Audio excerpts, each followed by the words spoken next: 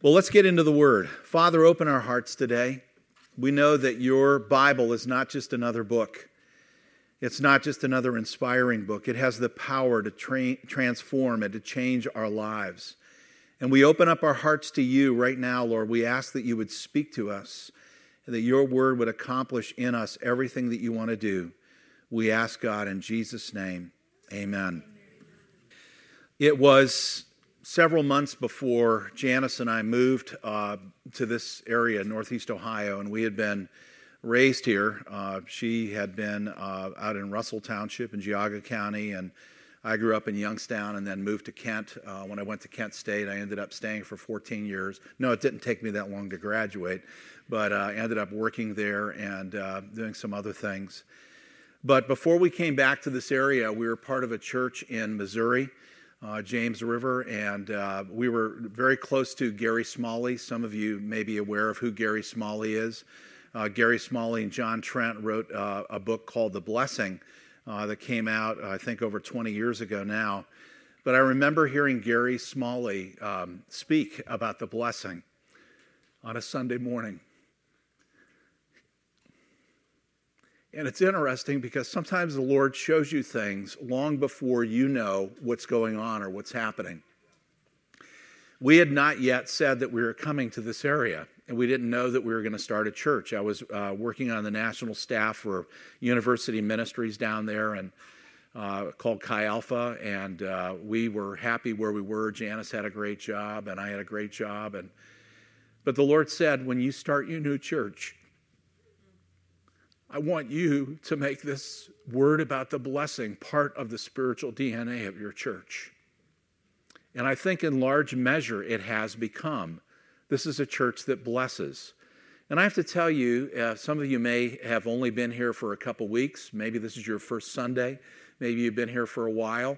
And you say, is our church a friendly church? I don't care how long you've been here. You need to be part of reaching out and blessing people that come in. And not only people that are coming in, out in the world, we need to know how to have the power to bless. Jesus did that wherever he went. He changed people's lives by words that he spoke over them. Some of them were prophetic words. Some of them were words of destiny. Some of them were words of identity. Do you know that God gives the church the same ability today? And he calls us to change the world around us by the words that we speak. There is so much about the spoken word, about our tongues, about what we say to people and how we say things.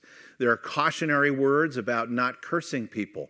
There are other words that encourage us to bless people. But we need to be really understanding what the Lord is saying. So in our series on James, he's talking about blessing and cursing. So we're going to take about 3 weeks to break this down and look at what he's saying, because I feel like this is a very part of who we are, who God wants us to be, and they're very important words for the church.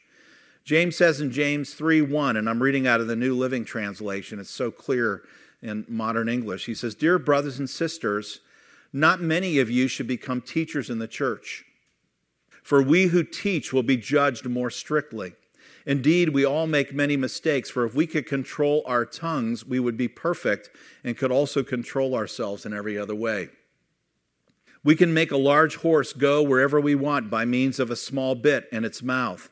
And a small rudder makes a huge ship turn whenever the pilot chooses to go, even though the winds are strong, wherever the pilot chooses to go."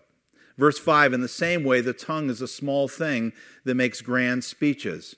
But a tiny spark can set a great forest on fire. And among the parts of the body, the tongue is a flame of fire. It is a whole world of wickedness, corrupting your entire body. It can set your whole life on fire, for it is set on fire by hell itself." That may be a little confusing, but we're going to break that down. Verse 7 says, "People can tame all kinds of animals, birds, reptiles, and fish, but no one can tame the tongue." How many of you would say that's a hard thing? Okay. "It is a restless and evil and full of deadly poison. Sometimes it praises our Lord and Father." So sometimes we praise God with our words. "And sometimes it curses those who have been made in the image of God." He's talking about blessing and cursing coming from the same source. And he uses a lot of metaphors here, but he's talking about us. In verse 10, it says, so blessing and cursing come pouring out of the same mouth. Surely, my brothers and sisters, this is not right. Some of you probably remember years ago I shared a story, some of you that have been around for a while, about things that came out of my mouth when I slammed my fingers in the car door. It's amazing what you forget is still in your heart when you experience something like that. Okay? You say, well, that's forgivable. But sometimes in the moment, those of us who belong to the Lord Jesus Christ, we can hear ourselves saying things about other people, saying things to our children, saying things to coworkers, and we say, where did that come from? Well, the Bible confronts this, and James confronts this. And I think we need to be honest in confronting this. And he says, surely, my brothers and sisters, this is not right. What's not right? That blessing and cursing are coming out of the same well, out of our heart. Does a spring of water bubble out with both fresh water and bitter water? Does a fig tree produce olives or a grapevine produce figs? No, you can't draw fresh water from a salty spring. The ability to speak sets us apart from all the rest of creation, all the rest of nature. Although sometimes I think my dog can read my mind and beam thought waves at me. Even the smartest of dogs, even the smartest of animals can't speak. We are made in God's image, and being made in God's image, we are like God. God spoke and everything was created. Have you noticed the power? When God speaks, wonderful things happen. Okay? Sometimes it's terrifying when God speaks words that kind of lay our hearts bare. But being made in God's image, He has given us the power to create and communicate. And unfortunately, we can also destroy with our tongues. And by the way, God is an infinite creator. He has made us finite creators. Part of being made in God's image is that we have the ability to choose. We have the ability to go with good or with evil. We have the ability to speak good or speak evil. And we need to learn to be like God and use these things that He's given us for His glory. So James gives us a clear warning here. He says we need to understand the power of speech in accomplishing God's will. We also need to understand that our speech can actually destroy and undermine and do devastating things if we're not careful. James acknowledges that controlling our speech is one of the most difficult areas of discipleship in our lives. And again, how many of you would be honest and say it's true? Because what we speak indicates what's in here, what comes out of our mouths. And sometimes in moments of vulnerability, we see it's easy to control when things are going well. But sometimes in the midst of a crisis situation, it's almost like we're in a grape press and all of the wine, whether it's good or bad, is flowing out of us. So whatever we say reveals the true condition of our soul. Inconsistency in our speech, if we're one of those people that blesses and curses at the same time, shows us there are areas of our life that God has not yet come into and redeemed. It's okay. We're a work in process. We're not going to condemn anybody today, but we need to be aware and be honest. So when we see these things in our life, they're an indication that we need to pay attention and say, Lord, why did that come out of me? Why did I do that? And like I say in my marriage ceremony, saying, I'm sorry, please forgive me, need to be part of our lexicon because we make mistakes. We need to learn to ask forgiveness. I've seen people in work situations totally defuse a really bad situation when a boss or somebody in control of a situation says, I really blew it there and I need to ask your forgiveness. I'm sorry. Or when a parent says that to their child, it can reset a relationship. It can restore and even model parents and grandparents. It can model to our children the way to reconcile and own our own relationships, own our own speech and ability, our behavior. So what does speech indicate about your spiritual life and maturity and faith in Jesus Christ? Does your speech exclude you from leadership callings in the church? James begins by saying, hey, you better be careful about being a teacher because you're going to be held to a higher standard of judgment. That's how seriously God considers what we say. When I stand up before you, or we have other leaders in the church stand up before you, there's an accountability to God that we need to take very seriously. The Lord says, don't be quick to be a teacher. Don't be quick to speak spiritually into other people's lives. And lately, I've noticed that some of our politicians are quoting the Bible a lot. My caution to them is you better make sure you're rightly dividing the word and teaching the word the way it's supposed to be and not just pulling things out like the insurance salesman that tried to sell me life insurance many years ago. And he says, the Bible says, if you don't provide for your family, you're worse than an infidel. And I said, can we talk about the context and what you're talking about there? And I didn't buy insurance from him. There's some truth in that, but we need to be careful when we use the word, don't we? So let's talk about what James means by blessing. Do all of you know what blessing means? James tells us that we can't bless God while cursing people around us. Now, I want to be very honest and frank with you. I grew up in a good church, but like most churches, it was made of people. And when something is made of people, the church would be perfect if it wasn't for people. The God part is okay. But if there are people in the church, what's going to happen? It's going to be imperfect, right? Okay? But I was confused as a child, thinking back to my childhood, that some of the people that spoke out the most in my church, some of the people that seemed to be most religious, were the people that were the meanest people I've ever met in my life. I would see people leave church, and by the time they got halfway to their car, they lost all the religious facade that they had. And they were yelling at one another and yelling at their kids. Now, that's human nature, right? Okay? Don't guilt out on me. Stay with me here. But it should be an indication that if we're not the same in our living room, if we're not the same at work that we are when we're worshiping God together with the people of God, there's something wrong there. If our speech isn't consistent, if we're not living a life of consistency. Speaking evil and cursing people around us indicates a source of bitterness. More churches, families, organizations, and I've got to tell you, companies have their own culture.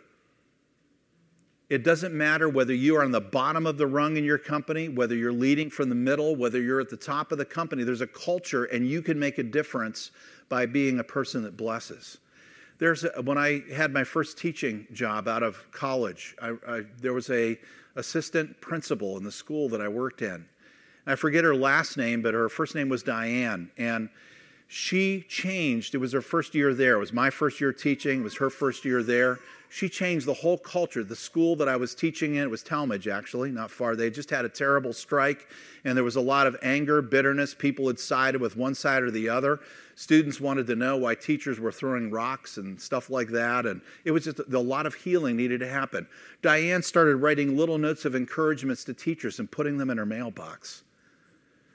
And I remember getting one of those notes. She said, I walked by your class the other day, and I saw you interacting with the students. You have a real gift. What that did for me as a young teacher was so powerful because she took an opportunity to bless and encourage. So I want to tell you, wherever you are, wherever you're working, where you shop, whether you go to the library, wherever you are, you can make a difference with the people around you by the things that you say and by the way that you say them.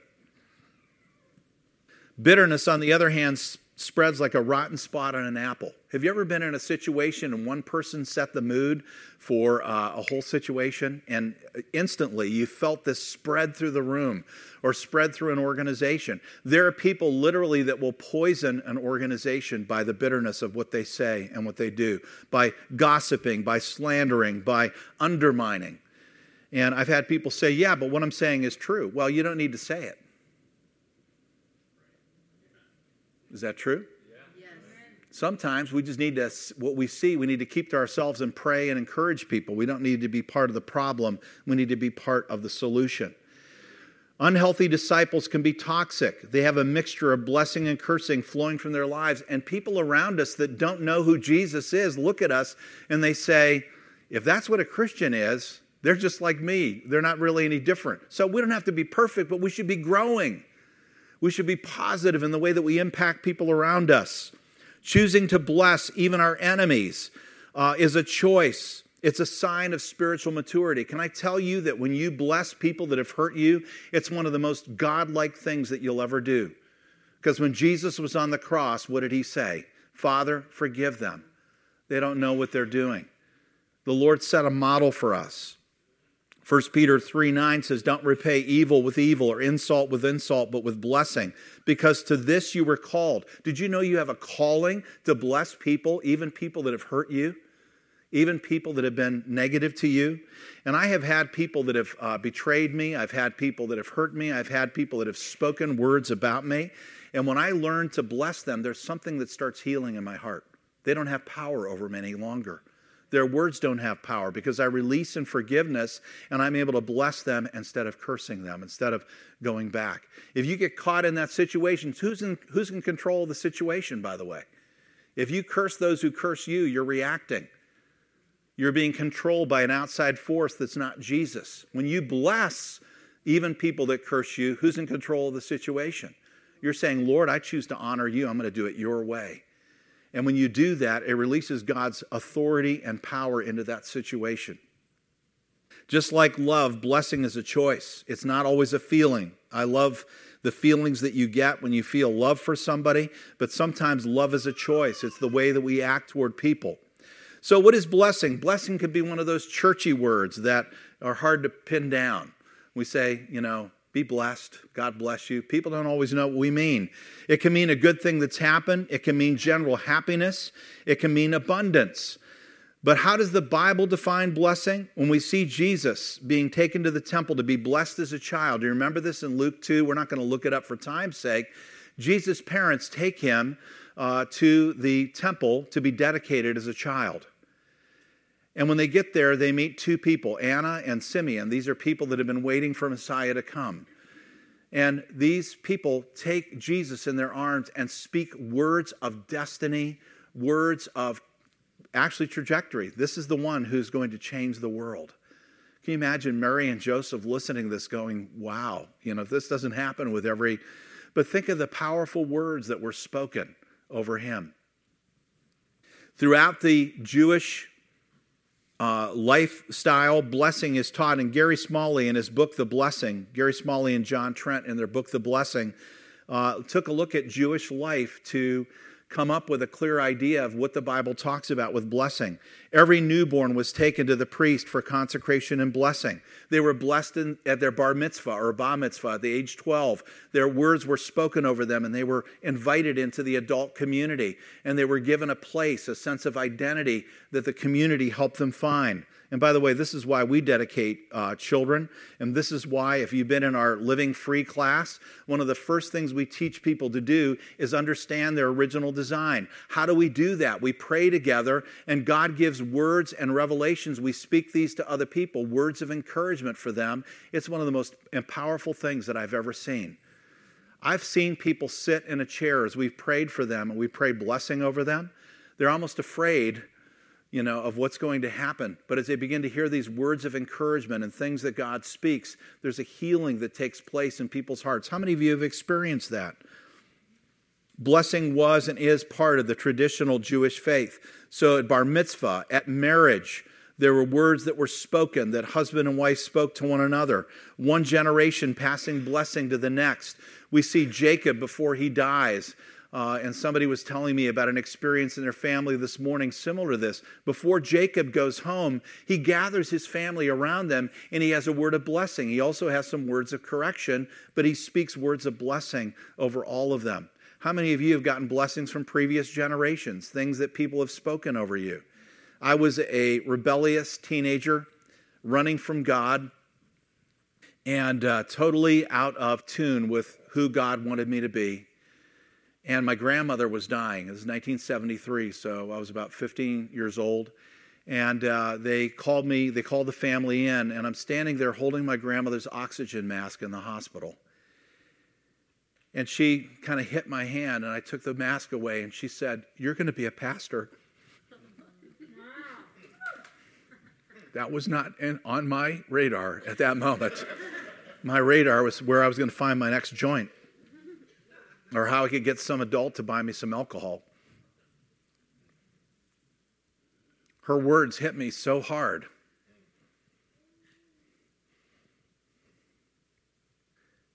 Do all of us realize how powerful our words are? It doesn't matter what age you are, but I want to tell you, parents and grandparents especially, you need to be able to bless. Years ago, I was called to the hospital, Akron General, and there was a man who was dying systemic failure. Everything was shutting down, his liver, his gallbladder, everything. Eldred was his name. And he didn't have he had been Lutheran, but he wasn't really serving the Lord at that time, 89 years old. And I got there, and the family said, can we pray for him? And I said, sure. So we asked the people to turn the TV down in the TV lounge. You can do that, by the way. And we knelt down. This is a mainly Episcopalian family, and when they prayed, they wanted to be formal. We knelt down there in the hospital, and people sitting in chairs around us knelt down. They didn't even know what we were doing, but they knelt down. And we prayed for Eldred, and we said, Lord, we just ask you to do in him what you want to do right now, but I ask God for a miracle.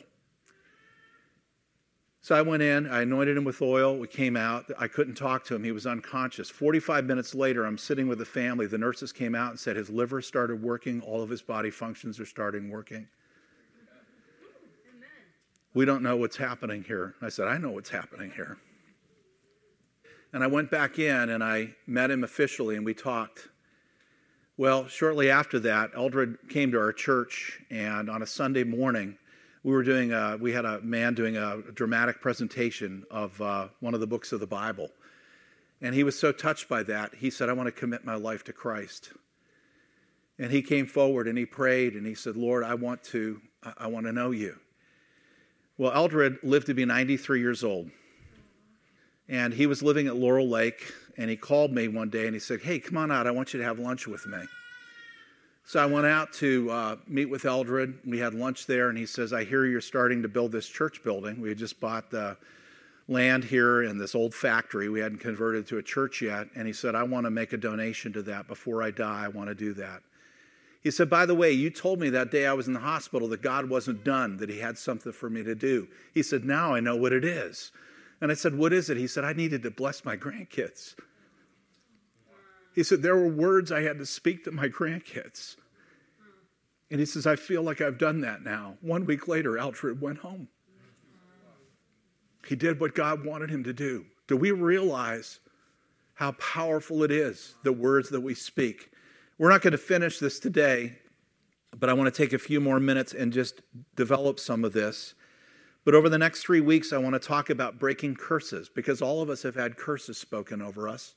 We may not see them as official curses, but they're negative words over our destiny that were spoken.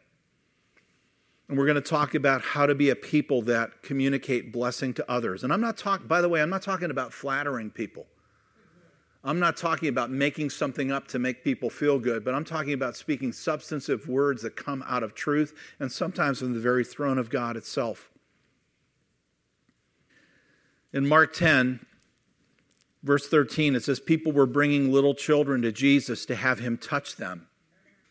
And by the way, there are different forms of blessing. One of them is physical touch. Appropriate physical touch communicates blessing. So people were bringing little children to Jesus to have him touch them, but the disciples rebuked them. At this point, I think the disciples were a little religious. I don't want to be religious. I want to be like Jesus. Does that make sense? Yes. When Jesus saw this, he was indignant and said to them, let the little children come to me. Indignant's a strong word. Jesus was upset with them trying to stop the kids from coming. He says, don't hinder them, for the kingdom of God belongs to such as these. I tell you the truth, anyone who will not receive the kingdom of God like a little child will never enter it. And he took the children in his arms and put his hands on them and blessed them. Jesus knew what children needed. He touched them and conferred blessing. Jesus confers blessing on his disciples at various times. Jesus is new to Peter. Peter is new to Jesus in this new relationship. In Matthew 16:17, Peter gets it right. He makes a confession about who Jesus is. And Jesus replied, you are blessed, Simon, son of John, because my Father in heaven has revealed this to you. You did not learn this from any human being. And now I say to you that you are Peter, which means the rock. And upon this rock I will build my church, and all the powers of hell will not conquer it. Understand that Peter was a simple fisherman who had a tendency to shoot his mouth off at this time. And the Lord comes to him and says, you are going to be the very cornerstone of the church and what I'm going to do in this next season, and God is going to change you, and I'm giving you a new name. This is a blessing, a powerful blessing. And I will give you the keys of the kingdom of heaven. Whatever you forbid on earth will be forbidden in heaven. Whatever you permit on earth will be permitted in heaven. Amazing blessing. Paul also speaks blessing prophetically over people. 1 Timothy 1:18, Paul reminds Timothy of years before when he was praying with Timothy. And he says this, Timothy, my son, here are my instructions for you based on the prophetic words spoken about you earlier.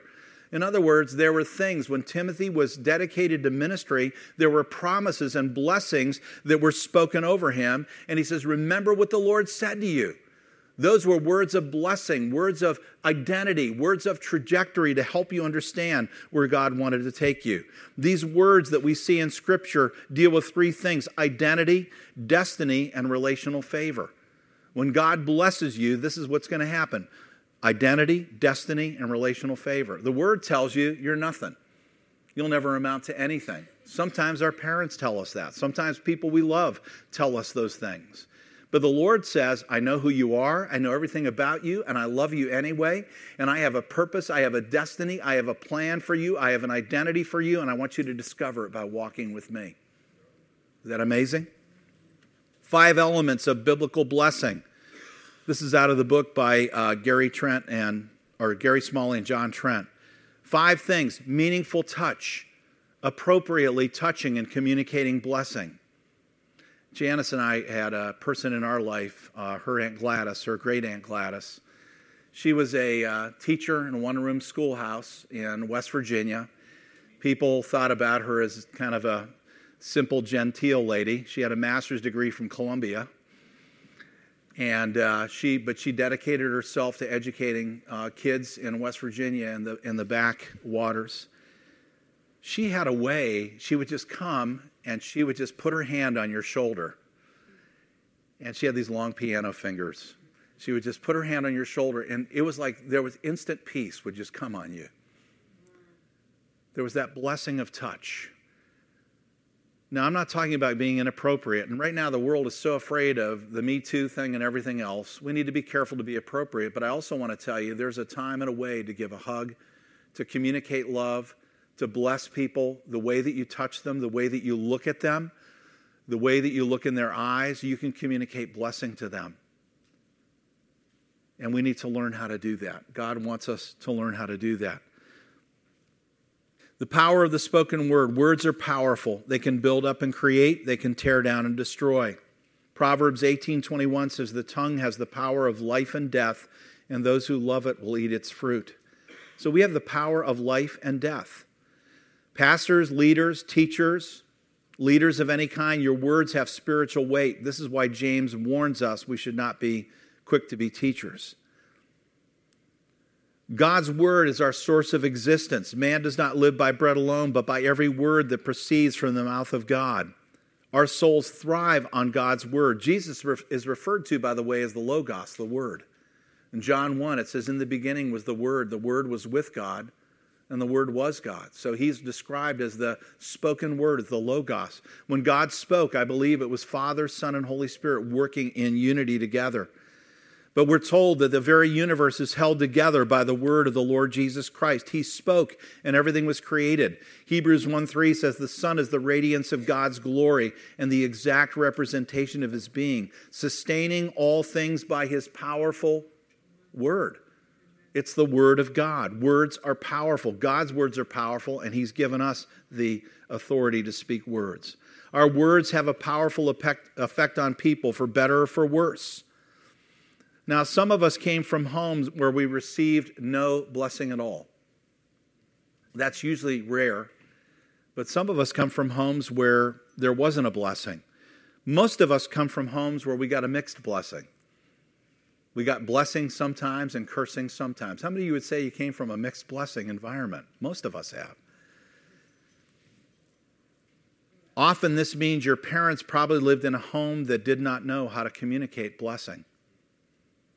My father was an amazing guy. His physical touch, and he was another one that he would just, hug you or put his hand on you and there was a blessing. But his words were powerful as well. And I was blessed to have that. Although there was mixed blessing in my home, I experienced blessing as well. But I had an experience as a young man, as a teenager, as early 20s. I used to embarrass my dad that he always had a year's supply of food in our basement. My dad was the original prepper, going all the way back to the late 1950s. And I said, I was thinking about that, and the Lord spoke to me and said, "Do you know your father?" I said, "Okay, Lord, what do you mean?" And these thoughts just pouring into my head. The Lord said, "Your dad was one of 19 children growing up in the Depression. They had no food. Why wouldn't he have a year's supply of food in the basement? 19 kids?" And then they adopted one. On top of that, they brought my grandmother's oldest brother in as one of the kids. Imagine that. So when my grandfather said, "Don't plant grass, plant vegetables," and my dad filled the basement with all kind of stuff. Why am I saying that? Because sometimes we don't understand that our parents came from environments that often we don't understand. We get angry at them and we say, "Man, I wish we had a perfect home." All I can say is build on the successes of your parents and make it better in your generation. We don't despise what happened with our parents. We love them, but we know that they're people that were creatures of their own existence. Some of my aunts were born in Italy, so my dad was first generation born in this country. My grandmother didn't even, I think it was 1967 when she became a U.S. citizen. So they were new here, and they had all these things happening, and I thought, I'm amazed that my dad even survived. And I stopped judging him so harshly. I'm saying that because I feel like some of you need to hear that. We need to look back at our parents and realize some of them came from very broken situations. If you came from a home where there was no blessing, some of you may have some work to do in forgiving the people that hurt you and some of the words that they spoke over your life. But once you do, there can be a release in your heart and you're able to let go of the things that have happened. Perhaps there was only affirmation of who you were when you did things that were well, when you scored the touchdown, when you hit a home run, when you got A's on your paper. Some of us came from homes where an A wasn't good enough. It had to be an A+. How many of you don't raise your hands. You get in trouble. Gary Smalley and John Trent. I'm going to close with this. Give me about 10 minutes and we'll pick up here next week, but I just want to close with this. Gary Smalley and John Trent gave 7 reactions to people who grew up in homes with no blessing. And they talk about 7 different reactions that happen when we grow up with a love deficit or a blessing deficit. So I'm going to introduce these today, but we're going to take a little more time looking at these next week. Without the blessing, people become seekers, always searching for intimacy, but never able to tolerate it. They often run from relationships after a while. So they start relationships, but they don't finish well. The young lady that is raised in a home where her father gives her no affection is looking for male affection in the wrong places all of her life, unless she deals with that. The young man who is not given any affection may become someone who is addicted to working so hard, trying to establish their identity. They become seekers, but they never really find what they're looking for. We'll talk more about that. Then there are people that Smalley and Trent called the shattered. These are people that never seem to be able to get over not receiving the blessing in the early years. They never thrive and they emotionally withdraw. I want to tell you something today. God will not, He doesn't erase your past, but He can heal your heart. Your history is your history. But He can take the wounds of the past and give them new significance. When Jesus was raised from the dead, He still had the scars of His suffering. Every one of those scars became symbolic of something wonderful that God had done for us. The Lord can take your life and some of the scars that you have and your soul and spirit, He can change you and transform you. You don't have to be an emotional or spiritual handicapped person all of your life. You can be healed and restored. The third reaction are the smotherers. These are people that suck energy from others, from marriage, from family, from churches. They never have enough, and they don't know how to have healthy two-way relationships. And then what happens is when their relationships blow up, they get hurt all over again, and the reaction starts all over again. And it can be a terrible thing. Why am I sharing this with you, by the way? Because some of you are caught in these things, and the Lord is saying it's time to get out of the reaction cycle, and it's time to allow me to heal your heart. Amen. He can do it. I'm a living testimony, and a lot of you are too.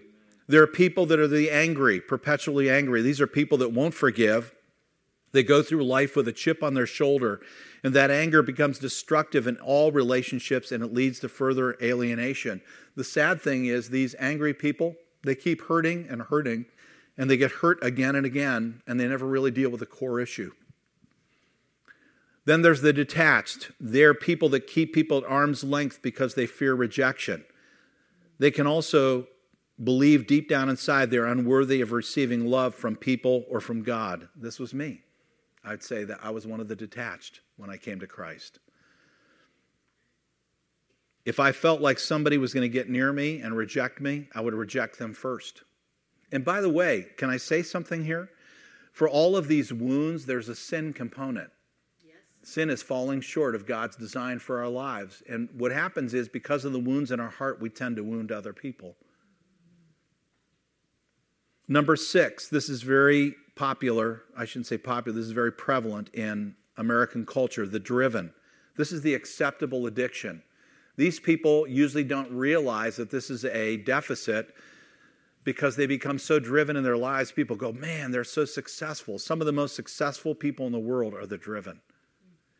But here's what's going on deep in their hearts, and you've seen it with people that are high profile, people in Hollywood, people in business. You think they have the entire world, they work so hard, and then they'll commit suicide. And they're really so empty at the end of the day. The driven are people that are always working hard to please others, looking for affirmation through accomplishment. And I would add people that work hard to please themselves. People with this deficit often have a hard time believing God loves them because of who they are. It's what they do that's important. They will work tirelessly for the kingdom of God, but they never feel the joy of acceptance of God and relationship with Him. This can be a spiritual and emotional root of a person who works himself to death and never feels like they've done enough. They will work hard doing amazing things, productivity all day long, go home at the end of the night and say, I'm worthless. I haven't done anything today that's worthy.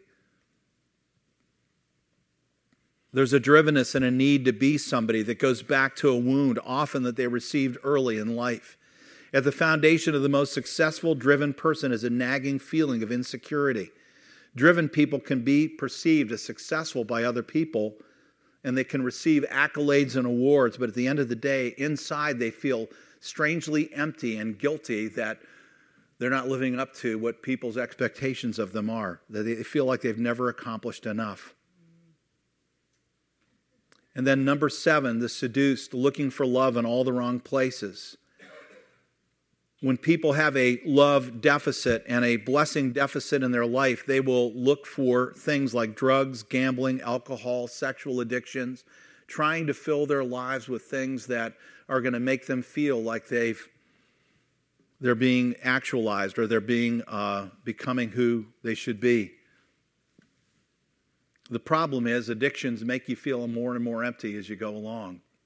And you never deal with the real core issue of who you are, who God has created you to be. It's a drivenness to fill an undefined emptiness. In psychiatric and counseling terms, people medicate themselves. They try to medicate the pain in their lives. Can I tell you that God can get you out of that cycle? He can break that cycle. And by the way, there are all kinds of addictions. There are food addictions, buying addictions, not just drugs, gambling, alcohol. And I've talked to people that are addicts that sometimes God will deliver them from things like drugs and alcohol only to see themselves fall into another addiction. God can break that cycle and He can get you off that merry-go-round. If you have a love or a blessing deficit in your life, I want to tell you this morning that God can heal you, and fill your life. Now, I want to tell you something. I'm not going to tell you that everything is going to happen just like that and you're going to be better. I find that people sometimes come to the church and they want the magic touch. They want the spiritual leader to pray over them and then everything's going to be okay. Now, God does give spiritual breakthrough. The night that I came to Christ was so dramatic and powerful, and the Lord spoke to me, and it was a marker. But I had so much in my life that needed to be healed. I didn't know how to relate to people. I didn't know why I did the things I did. I didn't know why there was an emptiness in me. God had to do this, and sometimes it's a whole lifetime of being healed. So I'm not going to lie to you and tell you that the Lord is going to just come and everything's going to be okay. But I will tell you that He can bring breakthroughs in your life. I will tell you that if you're willing to acknowledge where you are and what's going on, that He can begin a work of restoration in you. It requires an honest look at our lives. It begins with us saying, honestly, God, I don't know why I am the way I am, but I don't like this. And I don't know why I feel empty, but I need your help. It means owning our own brokenness and how that's affected ourselves. It also means that we own how we've treated others because of the brokenness. Because when we have these wounds in our life, I guarantee you've hurt other people.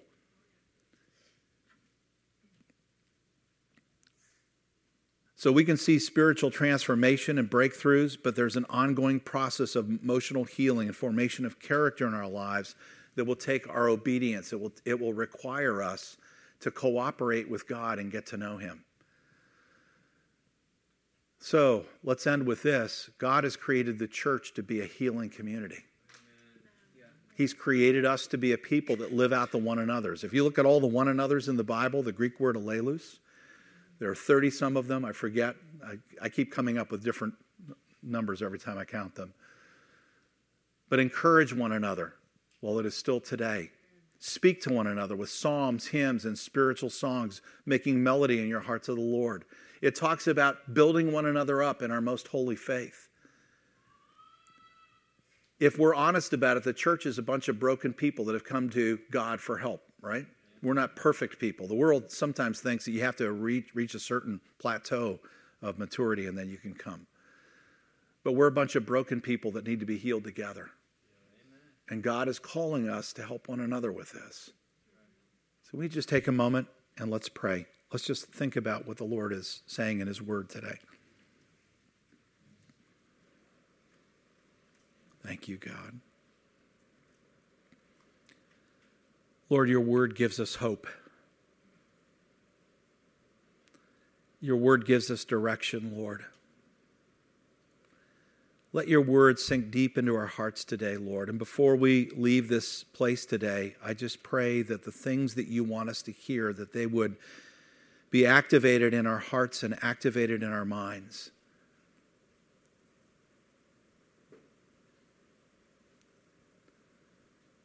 Lord, we come before you unashamedly saying, God, we are people that have experienced a lot of brokenness, every one of us.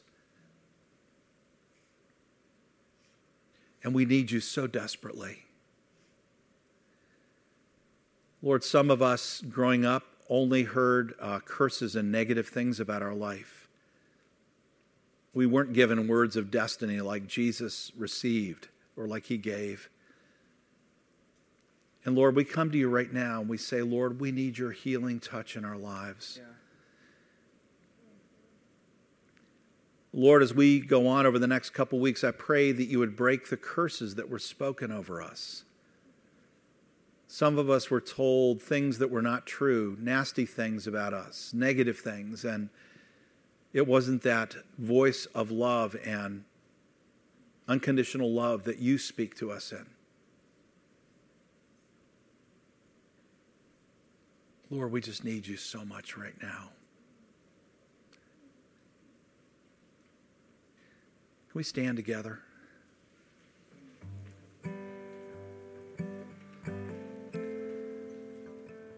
How many of you would say, I'm somewhere in this journey and you just, something in the word this morning hit a nerve in my heart.